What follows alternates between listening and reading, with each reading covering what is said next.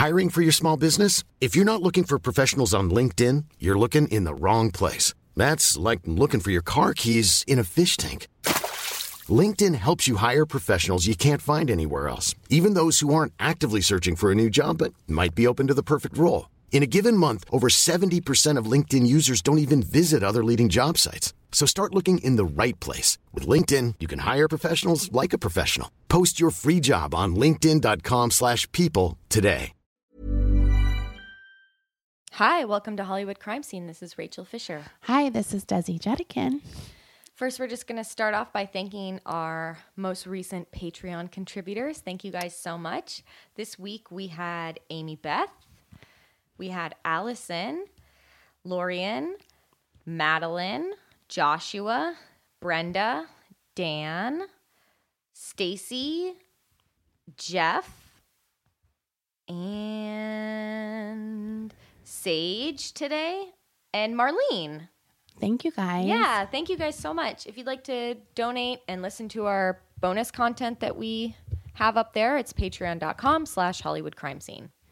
So, Rachel, did you watch the latest episode of, The Assassination of Gianni Versace? I did. I did. This show is a mess. It's a fucking mess. And I was trying to give it the benefit of the doubt last week when we did our recap. Right. But it took even a further step back for me this week. Yeah. I just feel like I don't like the non-linear storytelling in this particular instance. Right. I don't mind non-linear storytelling when it's effective, but I don't feel like there's any sort of merit to it. No. Being this way. And there's also a problem for me with the fantasy versus reality. There's no real clear-cut delineation between the two. Right. I just am never, if I didn't know the case very well, I would be more confused than I am. Right. But because I do, I feel like I'm able to be like, hey. I just also feel like there were also some like pretty blatant sort of American Psycho ripoffs that are just sort of cliches at this point. Right. That I feel like, it doesn't have to be like, why, like Patrick Bateman doesn't need to be the catch-all for charming, handsome, creepy guy. Like, And Andrew Cunanan in this show has no charm. he has no charm. And that's a problem for me. Even though I like the actor a lot, I like the actor too, and I feel like good. he's doing the best job he can with I think the everyone material. is with yeah. the material. But for me, I feel like I always want to have an uncomfortable of the villain. Yeah. Do you know what I mean? Like, Yeah. and I feel like they're just selling him as this huge fucking loser.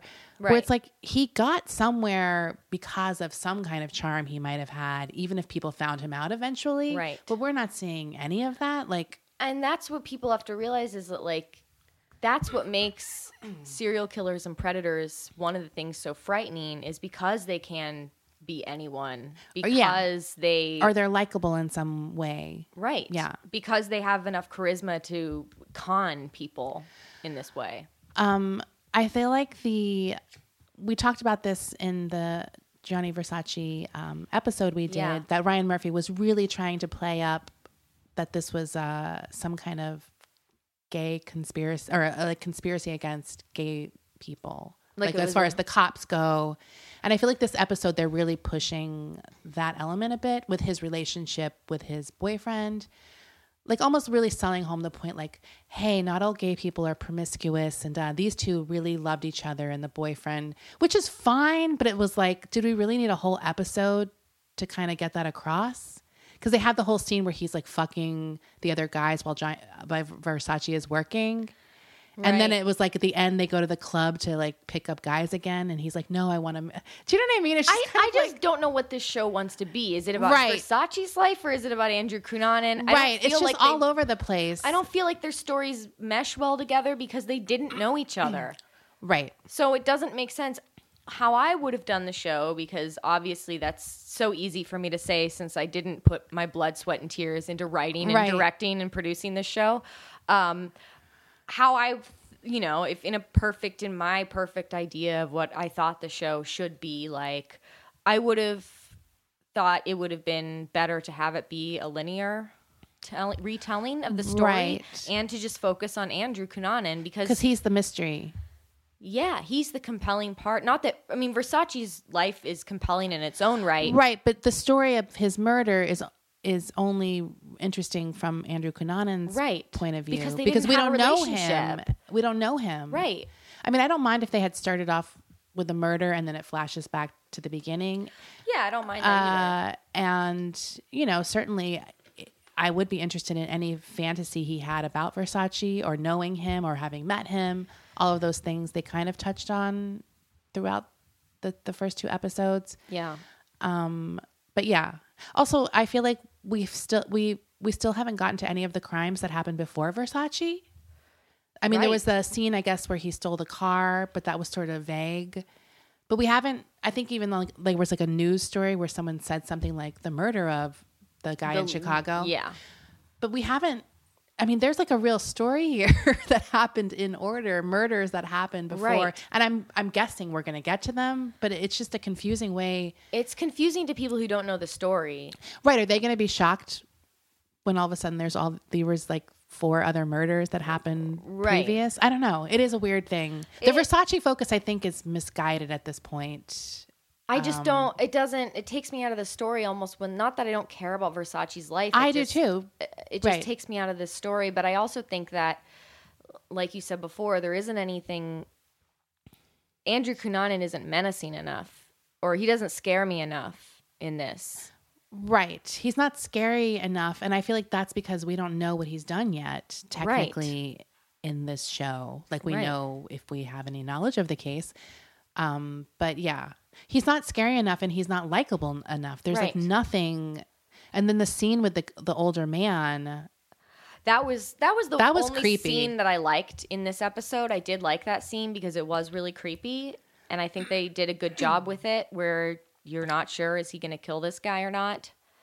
I got really scared when he stabbed a hole in the tape. I did too. I was like, how did you just do that? Right. I mean, that was pretty strategic. Like, that was a good move. It was creepy. That was a good scene. That was a good scene, and Easy Lover was playing. Right. But then the guy, I also was unsure if that really happened. Although I do know from my research when I did that episode, he was very involved in that scene. In the BDSM. In the BDSM scene. And it kind of had pushed the envelope or pushed the line, not envelope, That's a little bit too much. Where he'd get a little too zealous. So maybe that was sort of a call from that. The other thing I did like sometimes is the music. It's always like very retro for me to hear like Lisa Stansfield. Do you know what I mean? Like, no, it's I know what you mean. But sometimes I think with Ryan Murphy things, and I always like, we were talking about this a bit before, I'm always very into his subject matters, but I don't like the execution of them sometimes. Yeah. And I feel like that's the case with this one. Like there's these elements that you kind of like the music and the look. Right. There's like the nostalgia that's sort of like fun. Right. Right. But ultimately, I'm going to finish watching this series. We're going to do it. We're going to recap the episodes. This is a shorter recap this week because we have a long... And nothing really happened this week, really, right? No, this is such a crazy story. Andrew Cunanan's story is so crazy that I feel like I'm... When this ended, I was like, that's it.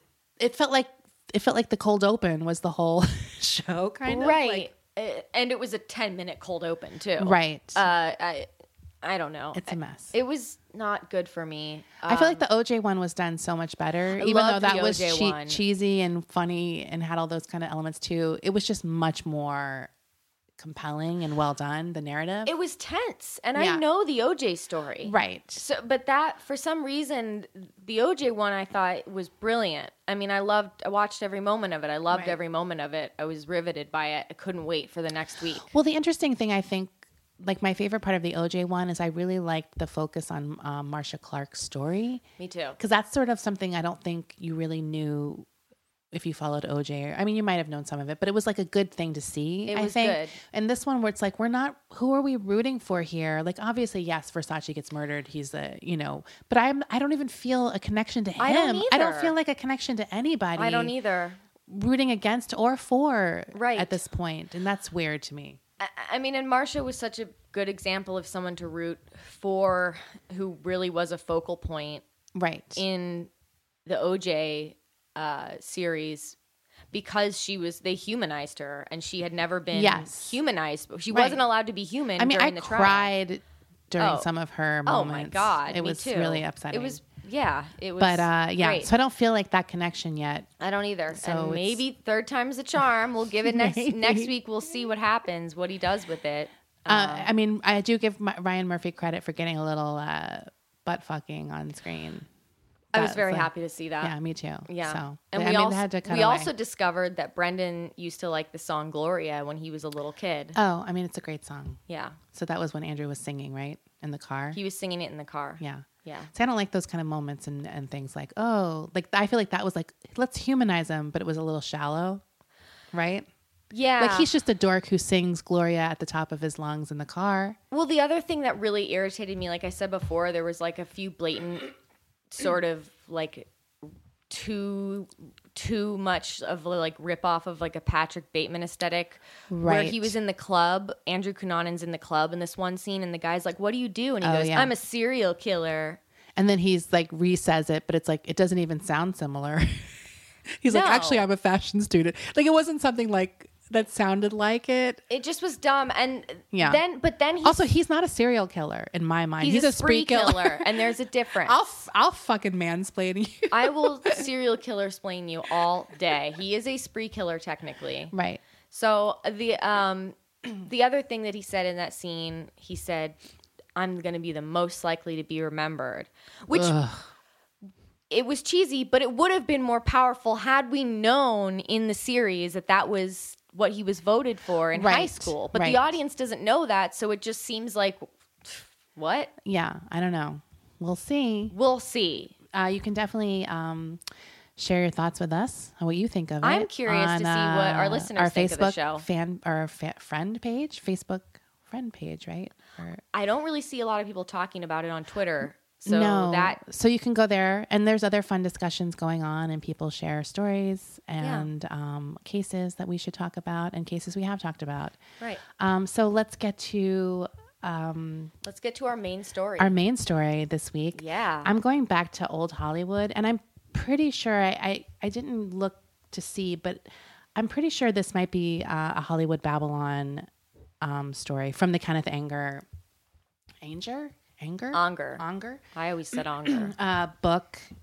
Anyways, this is going old school again, because we have actually been doing a lot of more recent-ish cases lately. So this is a definite old Hollywood story. It is about the director, William Desmond Taylor, who is pretty much unknown these days, but was a popular figure in the Hollywood early days, like the silent film era, 1910s to early 20s. He was a pretty mysterious guy himself, and before he came to Hollywood, he was numerous things. He was an antique dealer. He panned for gold. He was in the British and Canadian armies, maybe during World War I. He was from Ireland, but he kind of had this persona of the genteel English gentleman. Yeah. So he kind of was sprucing himself up a bit. There's nothing wrong with that. He was pretty much described in a lot of the things I said as sort of a liar, like someone who was not exactly 100% forthcoming. Yeah. He was many things. He was a deadbeat dad. He was a drifter.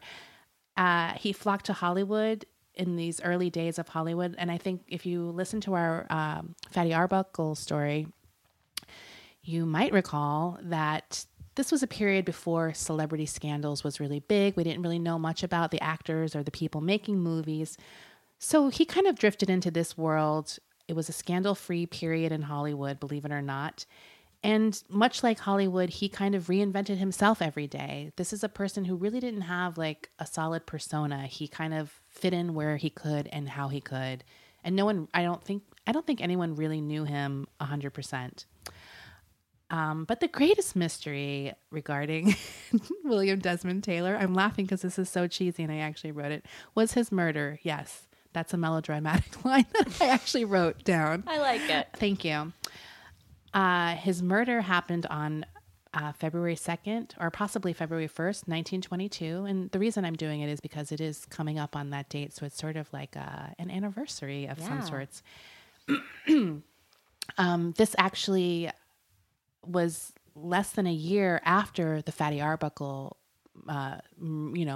death of that woman, Virginia Rape or Rappe. I don't think we ever. We don't know how to say any last names. Okay.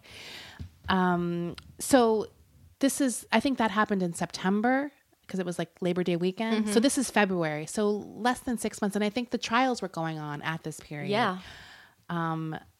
So this is like the start. The Fatty Arbuckle started this whole sensationalized yellow journalism with the Hearst newspapers. And this was kind of a fucking double whammy. Like, less than 6 months later, another they already have a new story. There's a new huge Hollywood scandal. But let's go back to the very beginning and get a little info on this guy. William Desmond Taylor was born William Cunningham Dean Tanner on April 26, 1872 in Carlow, Ireland. In 1890, Taylor actually left Ireland to go to a dude ranch in Kansas. This was actually a trend at the time when Irish and English immigrants were coming to America. Like they wanted to be cowboys? Yeah, or as they called it, gentleman farmers, which is like what? What? In Kansas.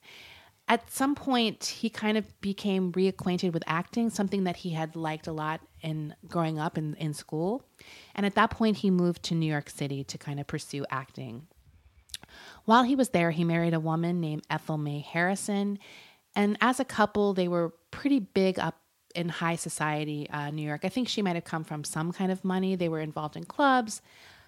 He was kind of known as a ladies' man and a drinker, like a real partier, but he was also sort of recognized as someone who had a dark side and sort of a depressed nature. In 1908, which I think is shortly after marrying her at the age of 36, he actually deserted his wife, and they had a young daughter at the time who I think was only 2 years old. Damn. After he basically disappeared at this point, which is crazy. To be a chameleon? Well, we'll get to that. He disappeared at this point, and friends at the time actually said that this was something he had suffered from his whole life, mental lapses. And the family thought that when he did disappear, it was just another one of his mental lapses or amnesia where he had forgotten what his life was or where he was. Did he say that he had these mental lapses? Exactly. His wife actually got a divorce in 1912 based on this desertion.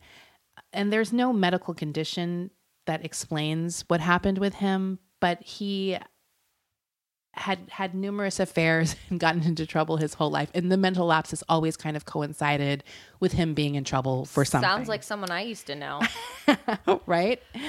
It's like celebrities nowadays going for sex addiction. Right. Like it used to be called mental lapses where they just left. Look, every Breaking Bad fan knows that the fugue state is a fucking lie.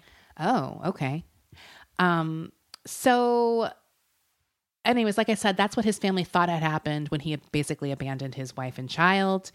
He vanished, and he reappeared finally in Los Angeles with a new name and English accent. Wait, so, he didn't have an English, he had an Irish accent? No, he had an Irish accent. So he kind of reinvented himself as the stately, upper crusty English gentleman when he relocated to Los Angeles. And gone was like the Irish brogue. I don't know.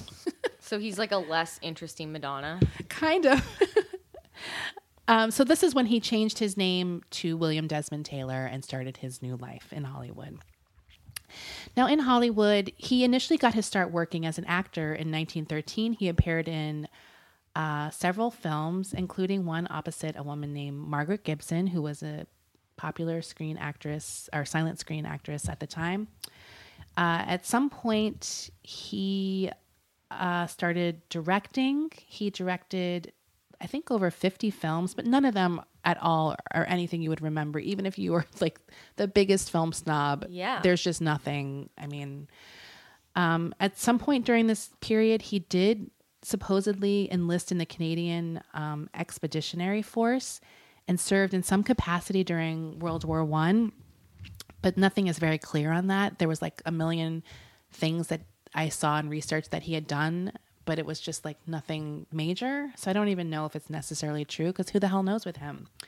He was also, at this point, I mean, this is how big he was at the time. He was honored by the Motion Picture Directors Association with a formal banquet for directing. Yeah, so he was like a director of note. Like, even though we don't know who he is, he was pretty big at the time. He worked with like numerous popular stars who you probably do know, including Mary Pickford, Wallace Reed, and one of his big films was Anne of Green Gables, which starred Mary Miles Minter, who we will be coming back to later in this story, as well as the first person I mentioned, Margaret Gibson. So he seems kind of like weird and dickish up until this point, like maybe like old school fuckboy or something. But he did have sort of some nice side to him that were sort of brought to my attention through my research. His ex-wife and daughter actually did find him again by seeing him in a film called Captain Alvarez as an actor. And according to the thing I read, his wife Ethel, while watching the movie, said, "That's your father." I hope she was like, "That's your father." That's your father, by the way.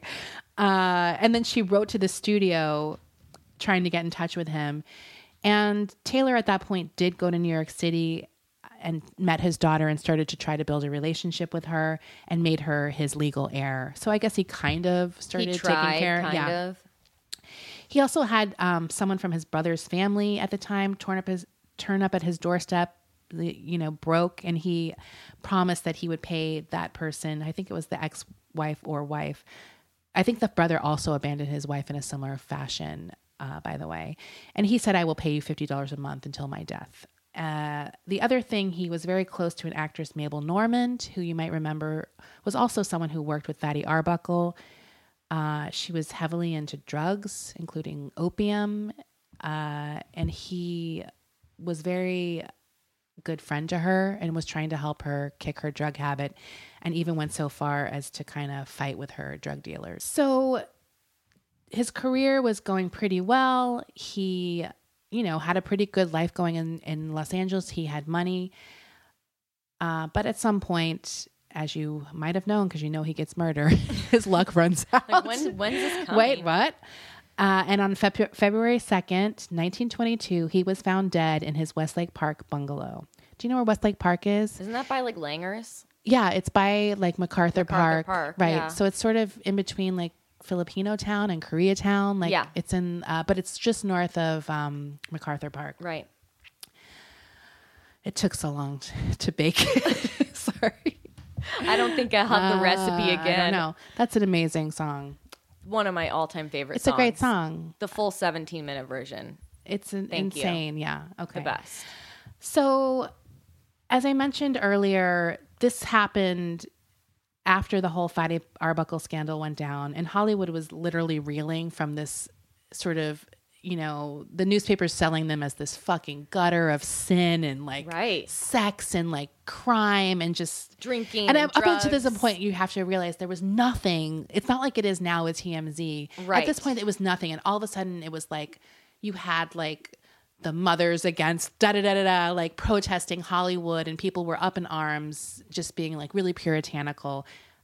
This is also during Prohibition, so it was like these people are drinking and partying. It was just all a negative thing. So Hollywood was freaking the fuck out, because obviously they're making a ton of money, and the last thing they need to do is have their biggest stars or anyone. Taylor was 49 when he was murdered. At the time, he was also the head of the Motion Pictures Directors Association, so he was pretty up there as far as being a representative of Hollywood. And he was also, like I said, had that reputation as being a Brit. So he had sort of, he wasn't like Fatty Arbuckle, who were kind of vulgar and known to be kind of more lower class, I guess. Yeah. So this was like an especially big blow. And like I said before, William Randolph Hearst was exploring the fuck out of this story, as well as the Fatty Arbuckle thing. And so here's the rundown of kind of what we know that led up to his body being found. On February 1st, which is the night before his body was found, the director was meeting with his friend, Mabel Normand. According to a neighbor, and I don't know how... Oh, actually, Mabel was interviewed after the murder, so this is how we have some of this information. They were drinking Orange Blossom gin cocktails, which sound amazing. She dropped by to his apartment actually to pick up 2 books. One was a study on Nietzsche's Thus Spake Zarathustra. I don't know how to say that. And at that point, they started talking about various things that Taylor was sort of worried about, things that were on his mind. One of which was his ex-valet or secretary, a man named Edward Sands, had disappeared after forging his checks. And his butler, a man named Henry Peavy, had been arrested recently for soliciting young boys in the park, and he had to bail him out of jail. Wow. Okay. So Mabel also retrieved a copy of Freud's interpretation of dreams, and she left with those 2 books. And that was about 7:45 p.m. that night. He walked her to her car. He left his door unlocked to the Alvarado Street bungalow, according to her. He kind of just left the door open, walked her to the car, which was a chauffeur-driven car. They blew kisses at each other, blah, blah, blah, blah. And so with the exception of whoever murdered him, Mabel Normand is on record as being the last person to see him alive. So he returned to his apartment about 8 p.m. His neighbors, a woman named Faith McLean and her husband, said that about 8 p.m. they heard a car backfire. They went to the window and they saw what they thought was a man in a long coat wearing like a scarf wrapped around his head and a collar turned up and a plaid cap sort of covering that person's face, leaving his apartment and kind of casually just, walking out as if he had just forgotten something. Like it was not like a rush, suspicious thing. She just heard the backfire and saw this person who she didn't know leaving the apartment. Later, she said the person had, this is a quote, effeminate walk and was funny looking, also a quote. More than a decade later, actually, during a grand jury testimony, when pressed for more information, she said she couldn't be certain if it was actually a man that she saw. Another neighbor, Hazel Gillon, stated that she also saw a dark figure after hearing the car backfire. I think which was especially noticeable because it was like a really quiet street. It's actually like Alvarado Street, which to me is not a quiet street, but I guess maybe it was back then. It was probably. And there was nothing, it was quiet all night. Yeah. Until 7:30 a.m. And that was when the houseman, or butler, I've heard a few things that he's been called, Henry Peavy, arrived and found William's body lying dead in the living room. Apparently Peavy screamed and ran out into the courtyard, and chaos basically immediately ensued. It was actually Peavy called the studio before he called the police, which I think the studio that Taylor worked for was Paramount Studios. Peavy didn't want to call the police after what he'd just been through. Taylor was lying in a pool of blood, but at that point, they didn't really know what had happened. The investigation and the whole scene from the start was basically like chaos and a circus. As I said, before the police arrived, there was already a crowd of people descending on the place and in the crime scene. A crowd had gathered inside, and actually someone identified himself as a doctor and made an examination of the body and declared that Taylor had died of a stomach hemorrhage. What? The doctor was never seen again at this point. Some people speculate that he was embarrassed by the diagnosis. What, some guy just comes up in the crowd like, is there a doctor in the house? At some point when the investigators came, they rolled the body over, and it was quite obvious that he had been shot through the back with a small caliber pistol, which was not at the scene. So this guy literally did nothing to examine him, but just saw him in a pool of blood on his stomach, I guess, and assumed. But why would you hemorrhage? You don't hemorrhage from your stomach that way. Like, it's insane. The other, as I mentioned before, like the police weren't called until 12 hours after he probably died. And as I said, like Paramount Studios was called before even the police were called. Yeah. So there was a lot of speculation going on that Paramount wanted to get to the scene first and destroy any evidence or anything that would make him look, in a poor light. Like a vibrator or something? Yeah, all of his dildos and his whole butt plug collection was burned in a fire. That's what I'm saying. Like, when I think of things that'll incriminate him, delete his Some of the things history. that they think they burned were letters, which I'll get into a little later, ladies' lingerie, illegal booze, and stuff like that. Because like I said, prohibition. So they're looking for things that would make him look sinister in any way. Like, it's much better for them if it's like an innocent victim, whatever. Especially with all the Fatty Arbuckle stuff that's happening. Right.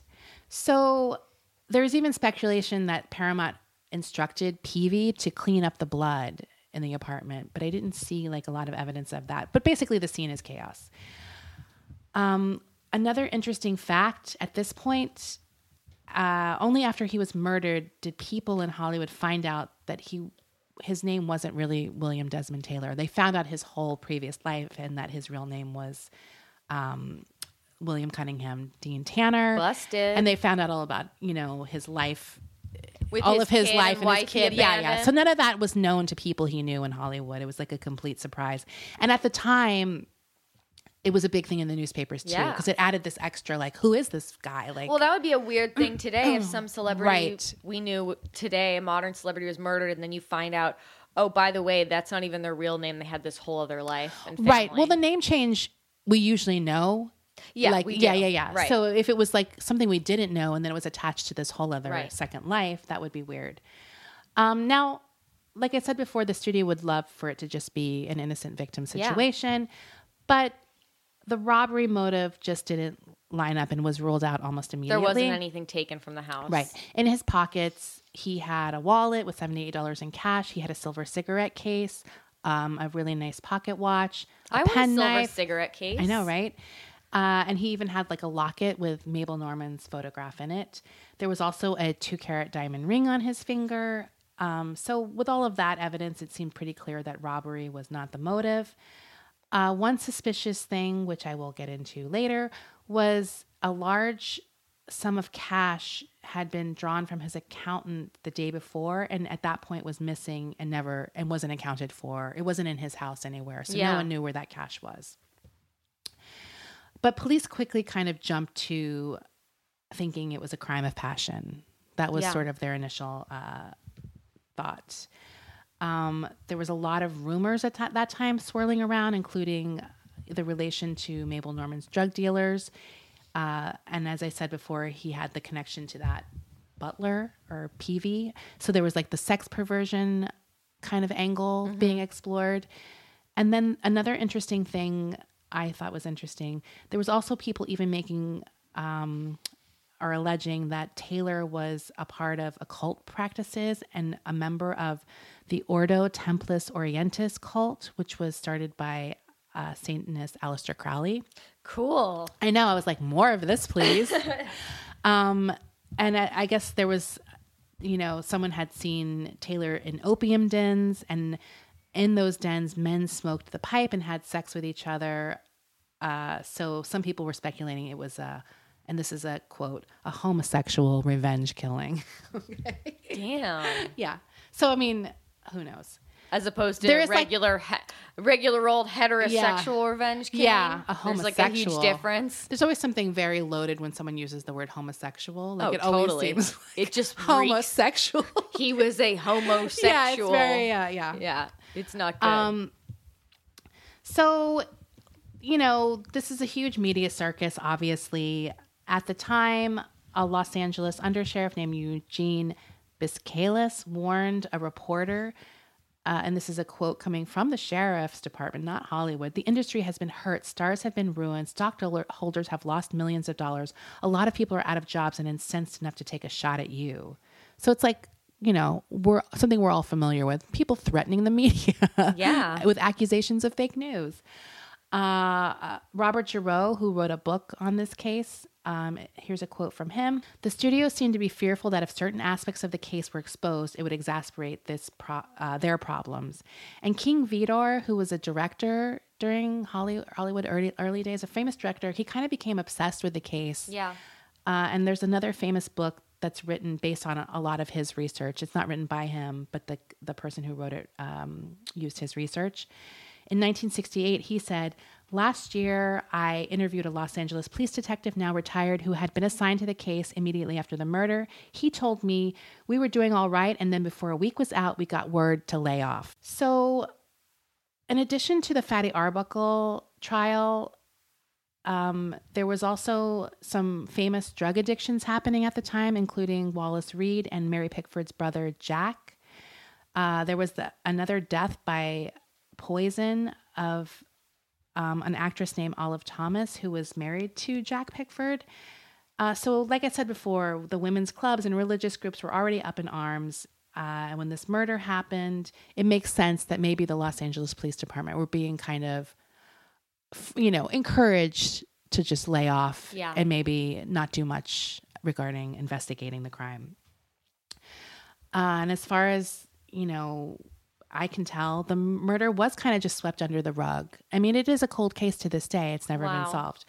Can I just say that it would just fucking suck to be murdered in like 1930 or whatever. Right, before there's really any way to gather evidence or when people are just walking around with like magnifying glasses and shit.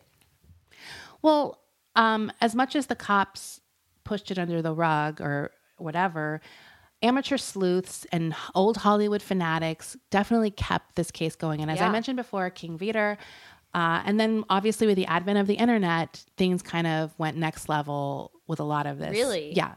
So I'm going to get into now suspects. And there are a lot of them. New suspects. Well, these are all people involved in the case from the get-go, but people... so there's a lot of them. Yeah. Like there's a lot of suspects. I'm going to focus in on a few of them. Okay. Hey, it's Ryan Reynolds, and I'm here with Keith, co-star of my upcoming film, If, only in theaters May 17th. Do you want to tell people the big news?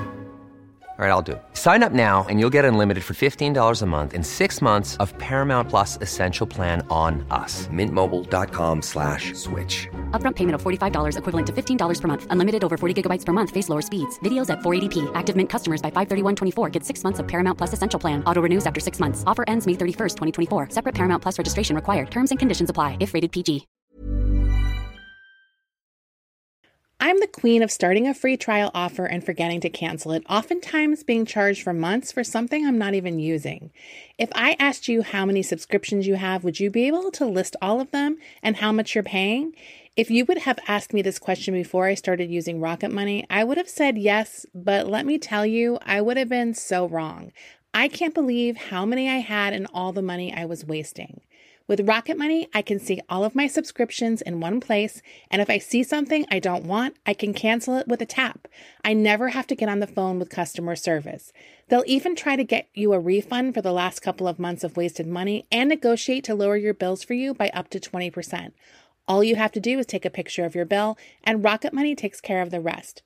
Rocket Money is a personal finance app that finds and cancels your unwanted subscriptions, monitors your spending, and helps lower your bills. Rocket Money has over 5 million users and has helped save its members an average of $720 a year with over 500 million in canceled subscriptions. It's definitely saved me money, and now I can use that money to waste on things I do want. So stop wasting money on things you don't use. Cancel your unwanted subscriptions by going to rocketmoney.com/Hollywood crime scene. That's rocketmoney.com/Hollywood crime scene. This show is sponsored by BetterHelp. I've had a really stressful year with work and family stuff, and I know I'm not alone when I say I tend to push that stress down in order to get what I need done, and that only makes things worse. We all carry around different stressors, big and small. When we keep them bottled up, it can start to affect us negatively. Therapy is a safe space to get things off your chest and to figure out how to work through whatever's weighing you down. In the past, therapy has helped me navigate many situations, from helping me to set boundaries to just becoming the best version of myself. If you are thinking of starting therapy, give BetterHelp a try. I love that it's entirely online, so it's convenient, flexible, and suited to your schedule. You just fill out a brief questionnaire to get matched with a licensed therapist, and you can switch therapists anytime for no additional charge. Get it off your chest with BetterHelp. Visit BetterHelp.com/HCS today to get 10% off your first month. That's BetterHelp, HELP.com/HCS. So we're only getting started here. Sorry, I hope you're interested. There was over a dozen people who were eventually named as suspects by the press and the police, who were questioned initially by the police because they did do a cursory investigation. Right. Like it just was very in-depth and kind of left alone. The first person I mentioned is Edward Sands, and that was William Desmond Taylor's valet before Peavy. Edward Sands is regularly described as a sociopath. His real name was Edward Snyder, and he's actually someone who also pretended to be British. He had a Cockney accent, but he was actually born in Ohio. Really? Yeah. So before Sands worked for William Desmond Taylor, he had a long history of fraud, embezzlement, forging checks. I mean, just a whole litany of fucking crimes along those kind of lines, like really small, petty theft, embezzlement. He's not a very honest person. No, he's a scam artist. He was hired at some point by Taylor. One of the articles I read was like, this was before you could check out people's criminal history for like a job, clearly. And he was pretty devoted to Taylor, actually. There was no problems the first year. One person said that he seemed to adore William, and he even offered William to be his slave for life, which honestly seems like a red flag to me. Wow. So in 1921, like I said, the first year was sort of without incident. In 1921, Taylor took a trip to Europe, and that was when Sands forged his first check from William. It was for $5,000. He also stole... That's a lot of money. Right? He also stole and wrecked Taylor's car while he was in Europe. He stole jewelry. He stole Russian gold-tipped cigarettes, which sound amazing to me. Oh, my God. In fact, Taylor at some point came home and found those cigarettes crushed on the front porch, like someone had smoked them. That's so rude. Right. If you're going to steal the cigarettes, at least be like sly about it. Right. I think at some point he maybe let Sands go, and he found the cigarettes on the porch, so he knew that Sands had come back to the bungalow without his permission. And put them back. Yeah, so it was like a clear this guy's fuck fucking you. Yeah, bold. At some point, Sands also mailed pawn tickets for the jewelry that he had stolen from Taylor back to Taylor, and he mailed them under Taylor's real name, William C. Dean Tanner, with a note that said, "So sorry to inconvenience you, even temporarily. Also observe the lesson of the forced sale assets. A Merry Christmas and a happy, prosperous New Year's, alias Jimmy V."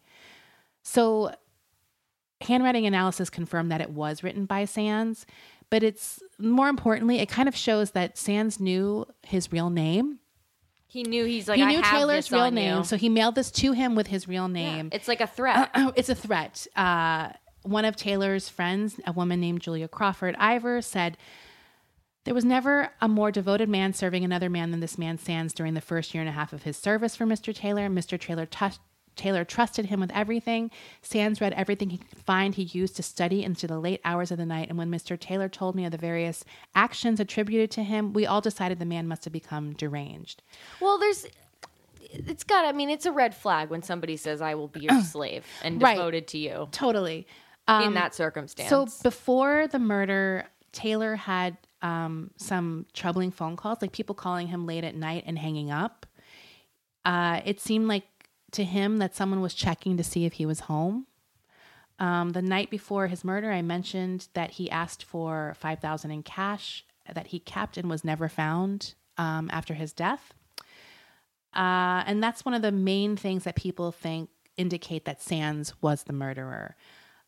Because I think they're assuming that he was being blackmailed by Sands to not reveal his identity. Right. Although he wasn't like a criminal, so I don't know why he would be that concerned about having his real name come out unless he was just embarrassed or humiliated by that fact. I think it was just sort of a symbol of sort of ownership. Like, I know you, I know your secrets. Right. Not necessarily that he had a criminal past, but whatever skeletons he had in his closet. And maybe $5,000 wasn't that much for him. Yeah. Now, he did have an alibi, actually. He had signed into work at a lumber yard in Oakland, California on the day of the murder. So that's sort of evidence pointing in his innocence or in the direction of his innocence. Now, there are reports that Sands was actually found dead from a suicide in Connecticut shortly after that. But the district attorney at the time kept it a secret from the press to throw suspicion away from people who were in the movie industry, because this guy was not related to the movie industry. Right. So he was basically continuing a manhunt for someone who was already dead. That's the speculation, that this guy had committed suicide, and this guy was still acting, the district attorney was still acting like they're searching for the killer, just to kind of deflect. Like how OJ's like, I'm going to keep searching for the killer. Which is a crazy theory. And there's no evidence of that being true. It's something I read. Don't at me. Okay, that's the first suspect. The second suspect is the butler, Henry Peavy. The butler did it. Hey. I love that there's a butler for an apartment, a bungalow. Yeah. Like, it doesn't seem that's so right. extra. But maybe that's just the name. Yet it's very extra. So Henry Peavy was the man who was hired after Sands was finally kind of officially fired for stealing and whatnot. He is also the person, as I said before, who found Taylor's body. Some of the things that, by the way, Peavy was black, and a lot of the newspaper stories were about his flashy golf costumes and his saying that he wore this stuff but didn't play golf.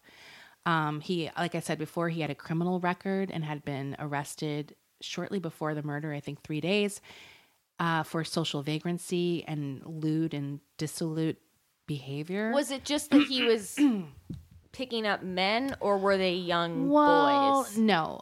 There's like a lot of uncertainty with all these things, because who knows how people over extra charges, that's what I'm right? saying, is like gay charges, I feel like anything gay related at that period in time was just considered the most perverted and deviant thing ever. He was charged with indecent exposure, but that can be almost anything at that time. It could be cruising in like a public, like a gay cruising area or whatever. It could also just be peeing outside or being in a whites only bathroom. There was also some speculation that Peavy was either Taylor's lover or was perhaps procuring boys for him. But like I said, this is like a big tabloid story, so there's just like a lot of misinformation, right? And sort of people are always going to go for that kind of lewd and lascivious type behavior that they think is going to be whatever, sell newspapers.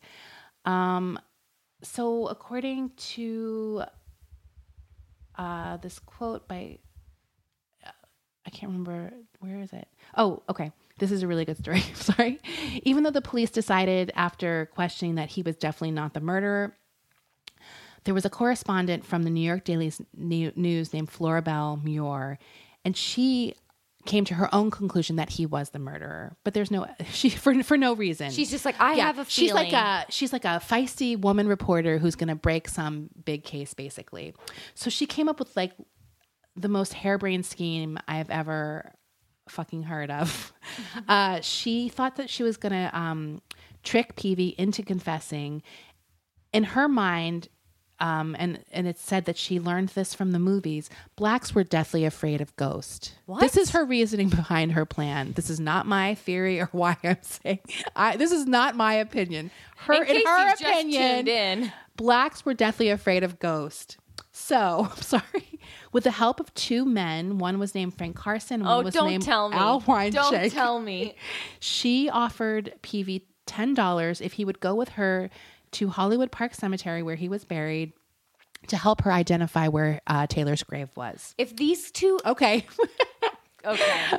Can I just say what I think's going to happen? Well, I mean, it's very clear what's going to happen. But I'm saying if they're wearing sheets, if they're wearing bed sheets, I'm going to be so upset right now. Well, you're prepared to be upset. Okay. Okay, so Weinschenk went ahead with a white sheet. And Muir and Carson drove with Peavy to the gravesite. Weinschenk actually came from like a very tough area of Chicago, so he kind of had a very different accent. Well, his name is Weinschenk, right? Than William Taylor did. So he did at some point come across the group wearing the white sheet.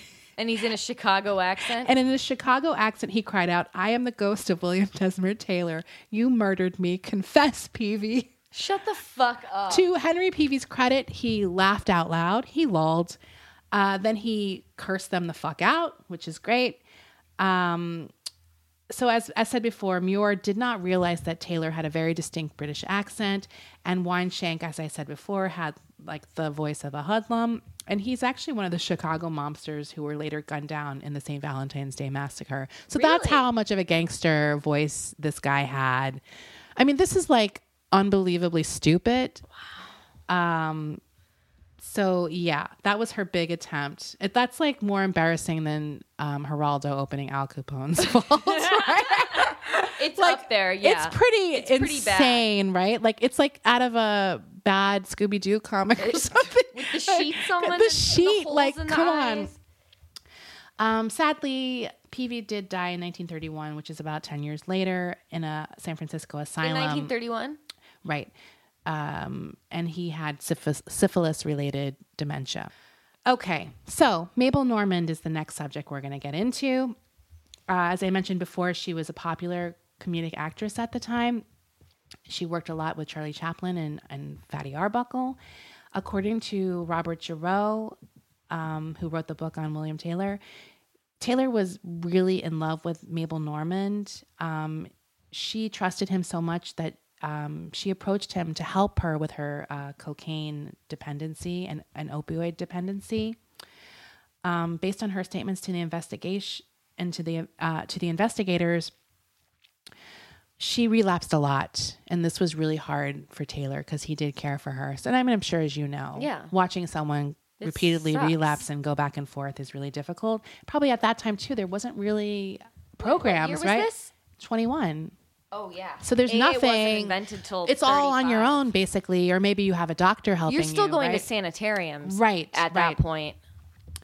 At some point after this, he did get frustrated, and he actually met with federal prosecutors to kind of see what he could do about maybe filing charges against her suppliers, which is a pretty crazy, bold move, right? Yeah. But at the time, it's like, what else are you going to do? Well, yeah, like you just said, there wasn't any treatment facilities then. So a lot of people speculate that his going to the police or going to federal prosecutors to try to do this is maybe what led to a contract killer assassinating the director. Although Mabel Normand was interviewed as a suspect, I don't think anyone seriously thought she actually did it, but it was maybe connected to her and her lifestyle and the people she knew through the drug addiction. I mean, couldn't you just get cocaine from a pharmacy back then? I don't know. Can someone write us in? And I mean, it might have been legal, but you could still have been addicted. But I guess if he's going to prosecutors, then it must have. Well, prohibition, would they have would they have not done cocaine? I don't know. I guess if she was an alcoholic. Please cocaine explain us. We want to know. I want to know. So she was subjected to a grueling interrogation, as I said, and it pretty much ruled her out as a suspect. But anyways, for the rest of her life, her career kind of slowed after that. She never really had a big career in talkies. Yeah. Her addiction was revealed at some point, so the audience kind of didn't really have sympathy for her, and especially as a woman at that time, if you're known as a drug addict, I mean, in Hollywood, forget it. It was pretty much done. Still to this day, forget it. It was basically considered a moral failing, and I feel like that's bullshit, and it still kind of is seen that way. It's still seen that way, even though it is bullshit.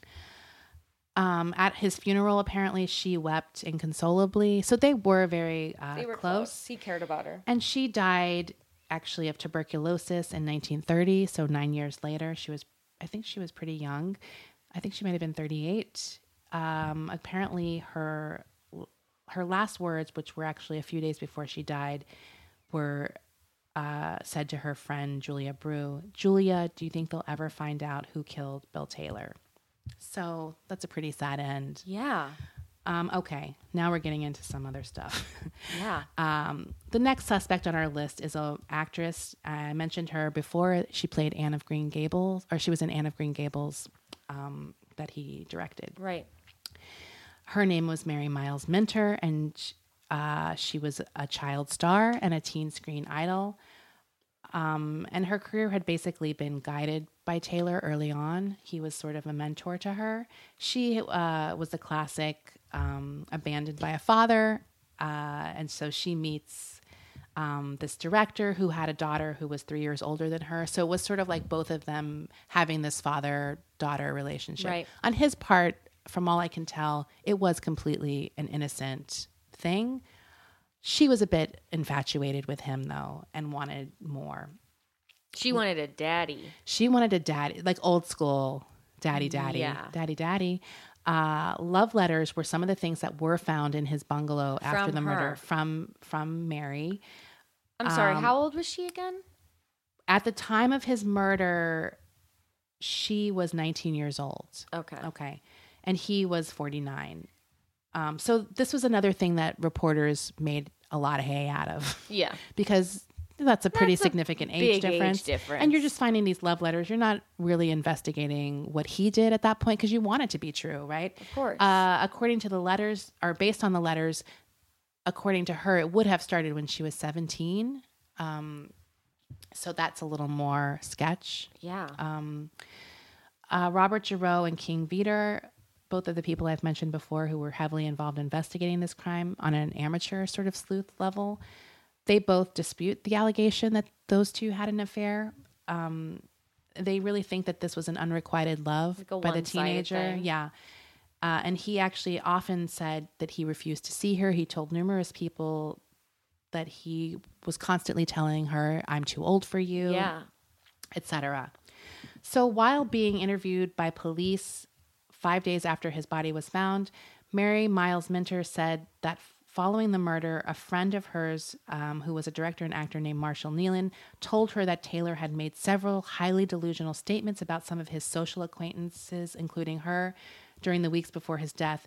And she said that Naylor thought that Taylor had recently become insane. So that seems a little bit self-serving to me. So like I said, these passionate letters to Taylor from Minter were found in his apartment. They were printed in newspapers, and they pretty much shattered her screen image as well, because she was sort of known as this innocent, sort of modest, wholesome girl. Yeah. And here she is sort of fawning seeming over this like old this sort guy. of like sex-hungry, whatever, Lolita. And she was really vilified in the press, which is also kind of unfair. That's shitty. Even if she was the stupid teen who was out of her league. 19-year-olds are stupid. Right. You make I mean, stupid it's like decisions. a stupid decision. Not that you're stupid, but you know what I'm saying. You're inexperienced and you make naive. dumber decisions when you're 19. So on the day of the murder, actually, according to a friend, they asked Taylor how Minter was, and he answered, "She's all tonsillitis and temperament." So he knew she was a problem. Ed King, who was a special investigator with the Los Angeles District Attorney's Office at the time, was interviewed by True Detective magazine in 1930, and he said that Taylor was troubled by this infatuation.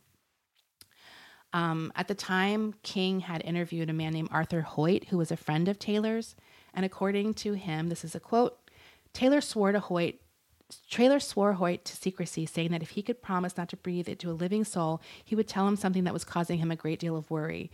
Mr. Taylor then told Mr. Hoyt that the dearest, sweetest little girl in the world was in love with him and that he was old enough to be her father.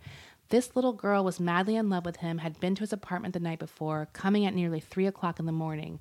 She insisted on remaining. He had insisted on her going home, whereupon this little girl had cried and threatened that if he tried to put her out, she would scream and cause a scene. This, of course, Mr. Taylor wanted to avoid, as he had many friends in the neighborhood. He finally persuaded her to leave, driving her to her home. Mr. Taylor stated to his friend Hoyt that this little girl had become so infatuated with him that it was really becoming serious. He was worried and didn't know what to do about it.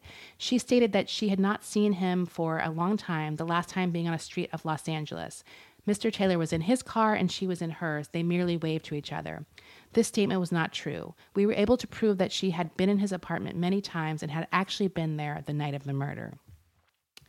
Now, 3 long blonde hairs were found on Taylor's jacket and were determined by the police to be those of Mary Miles Minter, and they matched them to hairs that she had left in a hairbrush at the studio. Taylor was sort of meticulous about his clothes and hair and his jacket, like being things. So it's sort of like they speculate because the hairs were still there that it had to have happened After? that night when he was murdered. Right. Because he was someone who wouldn't have left or whatever. I guess he would have. He would have taken a lint roller. He would have taken a lint roller to that shit.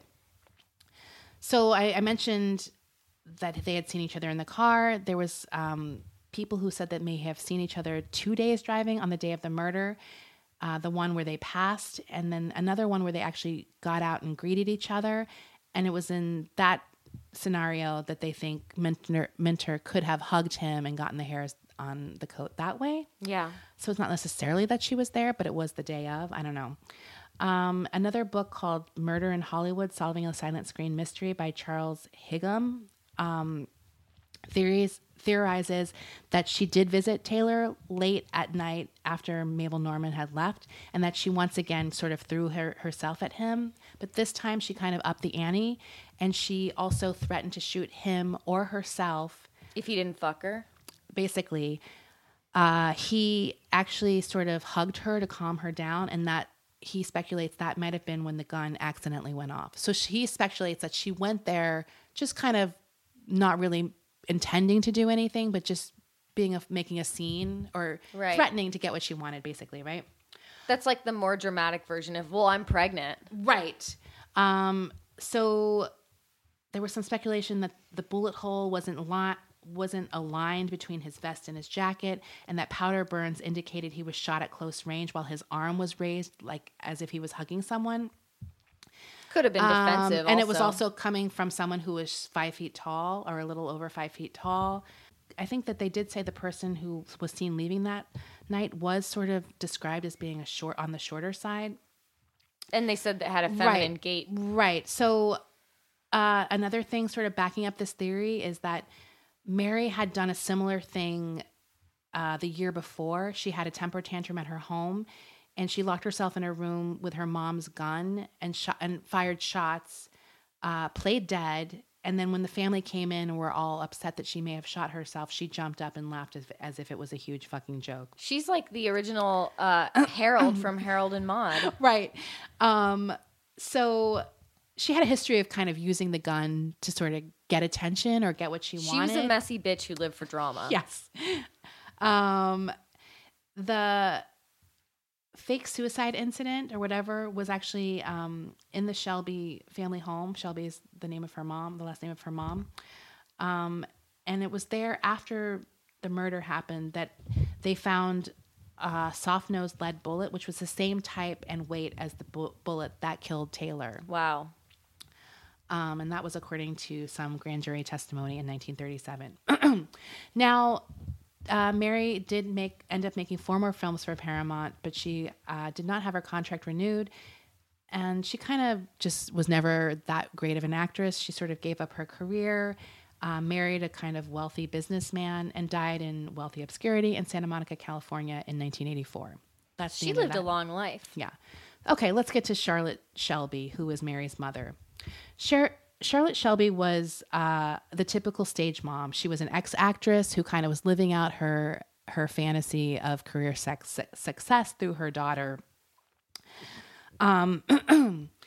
She was very overprotective and invasive in her daughter's life, and she was not happy about her daughter's obsession with Taylor.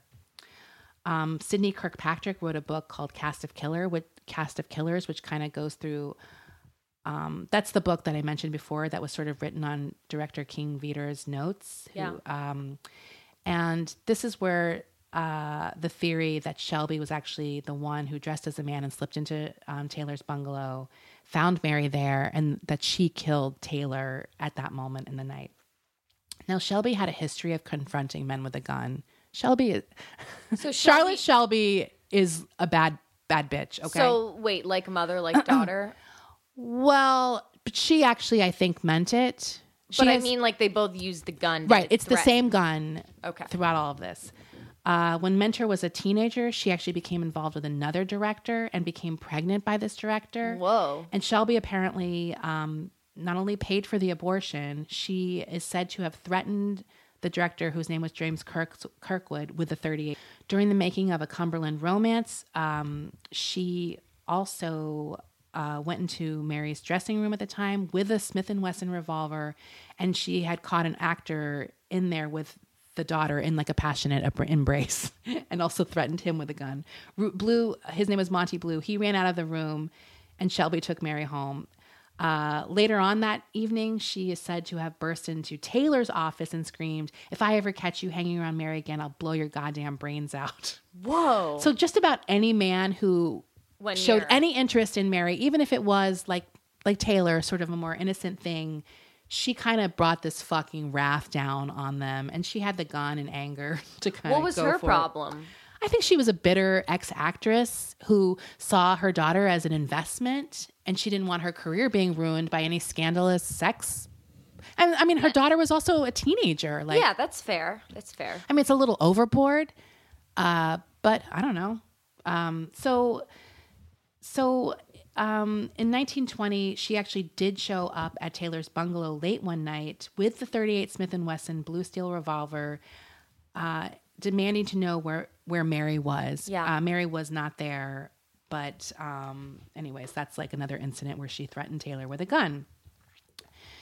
In 1937, Shelby was finally questioned about the Taylor case. So that's like almost 17 years later. This testimony actually came from a civil lawsuit between Shelby and her other daughter named Margaret Fillmore. So it had nothing to do with the actual case. It was a completely separate thing. Just like, my mom's crazy. Right. She said that she had protected Charlotte against the Taylor murder case, and that Shelby was not home the night of the murder, and she was afraid Mary would run off with Taylor, and that's why she went there to kill him. Now, obviously, Shelby denies that. She denied her daughter's accusation. But Shelby's non-family member alibi for the night of the murder was an actor named Carl Stockdale. And he also received a lifetime income from Shelby he provided his alibi, and then he happened to get a lifetime income from Shelby where he was paid $200 a month for life. So it was kind of like, well, why? Right. Shelby's mother and Mintner's grandmother, a woman named Julius Miles, is said to have taken the revolver and thrown it into a bayou near her plantation in Louisiana shortly after the murder. That's a long way to drive that gun. Right. Or maybe that's where someone had to bring it there. It's not like you're going to mail a gun in the mail, right? In Cast of Killers, the book I mentioned before, a detective and director, King Vidor, revealed that the gun was later retrieved from the bayou. A former district attorney named Burren Fitz killed himself with an identical .38 Smith & Wesson revolver, which has never been found since. So there's just like all this weird stuff with the gun. Another district attorney, Asa Keys, questioned Mary Miles Minter in 1926, asking if her mother had ever threatened to kill William Desmond Taylor. Mintner said that she did not believe her mother killed him, but she did say, not definitely. She may have said, I'll kill him, something like that. She was always going to kill somebody. Okay, so that's the end of Charlotte Shelby. Now, this is sort of like the craziest one, and this is sort of the last suspect I'm going to go into. I mentioned way back the actress Margaret Gibson. Yeah, okay, I remember. So there's a really good website if you want to go do a deep dive into this case. There's a website called Taylorology that's run by a man named Bruce Long, who is like the Taylor historian. Like, it is insane. I actually went there to get a lot of information. And I was like, this is too much for me to go into. That's a very niche thing to be. There were into. Hundreds of documents, and he has like a newsletter. It's like a real deep dive, but it is kind of interesting. So if you want to go check it out, you should definitely check it out.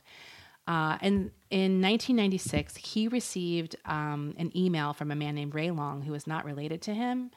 Long had been a neighbor of a little old woman who was sort of a recluse and sort of never left her house, had groceries delivered, etc. This is a woman he knew as the name. Her name was Pat Lewis. She was a widow and a friend of his mother's. According to this woman, in 1964, she converted to Roman Catholicism, and at some point in her life was having a heart attack, or I guess in 1964. At the time, she asked for a priest to come so she could confess her sins. Yeah. At that point, there was no priest available, so she made a in quotes, deathbed confession, saying that she had once been a silent film actress and that she had shot and killed a man named William Desmond Taylor. Now, when Ray Long was hearing this story, he didn't know who that was. Yeah. No one did. And And Long's mother revealed to him another evening that she and Pat Lewis were once watching a show on television when a story on the Taylor murder case aired, and Lewis became hysterical and said that she'd killed him and thought it was long forgotten. She was like in a panic that this story was sort of up again. According to Ray, my mother never once said a word to any of us about this incident at the time.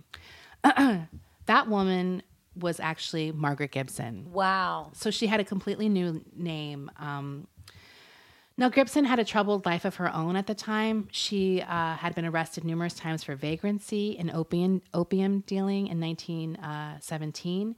She had been involved in what was then called a disorderly house, which is basically a brothel. So she, at the time when she was arrested for that, she actually said she was picking up local color to be in a movie. So it was like doing research kind of thing, which is awesome. She was acquitted of that charge, but she kind of had her name out there as being sort of like not the most savory character. Yeah. In 1923, she was arrested again for federal felony charges that were because she was involved in some kind of blackmail and extortion ring.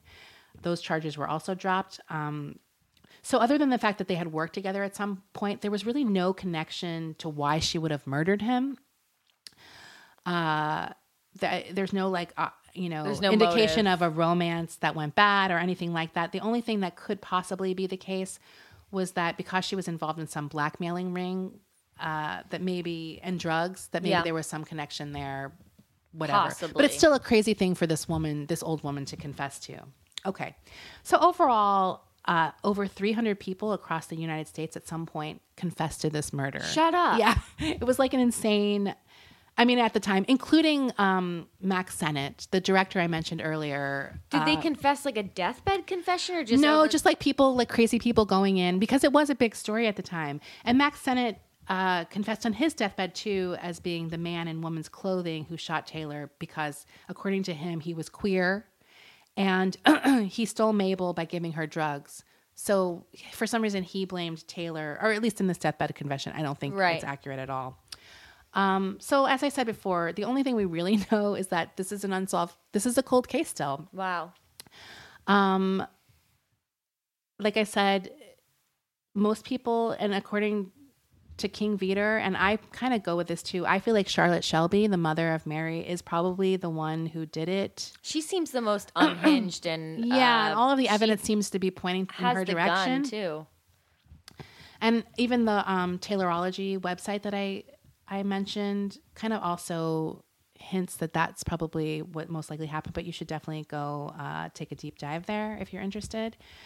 This murder has kind of been in pop culture throughout time. Like it's sort of, even though we don't know but even though we don't know the movie, it has sort of influenced things over time, including Sunset Boulevard is one of them that sort of used some things from that. Her name is Norma Desmond, so like that name is sort of an homage to that. So there was a movie called Hollywood Story that sort of was a ripoff of Sunset Boulevard, but more clearly based on Taylor's movie. I don't know that movie. Yeah. Gore Vidal wrote a novel called Hollywood that's a fictionalized account of the murder. There's a.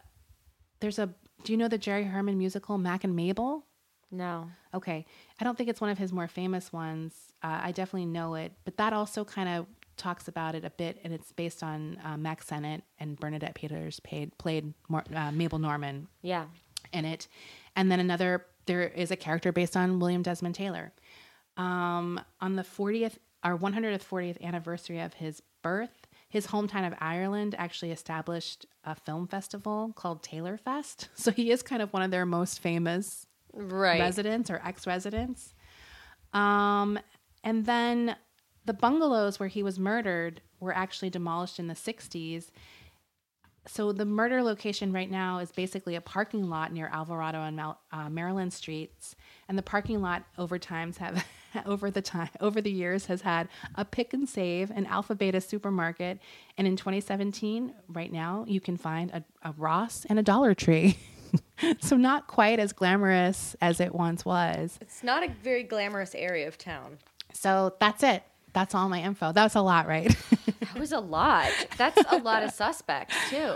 Right. But don't you agree? It seems like the mom, right? It's totally the mom. I feel like it's either the drug dealers, like that. I can buy into that. I could buy into the drug dealer if he's story. really kind of going after them in a hardcore way. Not very smart. Right. But there weren't a lot of gangster movies, maybe. I mean, I'm sure there were, but it wasn't like... Although, like, drug-related deaths don't seem very old school. Well, yeah, I mean... But if that was, like, if you think about it, drugs back then were more mob. Yeah, that's true. And isn't that insane ghost story, though? The ghost story... When I was reading it, I was like you. I was like, this cannot be going where I think it's going. Oh, my God. I can't believe it. And then he didn't even try and change his accent either. He used the, like, most conspicuous accent. It's insane. So stupid. I love dumb criminal stories. Right. That's pretty dumb. It's so dumb. Okay. So that's that. Wow. Yeah. That's a lot. Sorry. That was like long. No, I went into it thinking it was going to be a shorter one, but then it was just so much information. When I went to that website, Taylorology, I was like, oh, fuck. Like, right now, I was like, I'm going to find some really good juicy details. And I was like, oh, there's like, it was so overwhelming. I was like, dude, how is this guy so invested in this story? But he got that crazy confession story. So I guess it was worth it. But yeah. So we've already thanked our Patreons, but definitely follow us on social media. We'll be posting pictures. Yes. On Instagram and follow us on Twitter. And then join the Facebook group. Yeah. And we'll talk more and maybe we'll share some stories from Taylorology. Okay. I like Taylorology. It's like, do you think Taylor Swift was like, hey. Hey, guys. Hey, guys. She's going to sue them. That's like this guy's whole life. I know. That's hilarious. You have to go check it out. I have never seen I just imagine it like a GeoCities type It is layout. Like literally the most basic 1990. Like the website has not changed. That's how I imagine the layout of it. It's insane. But yeah, we're definitely worth checking out if you're bored. Cool. I will. Bye. Bye.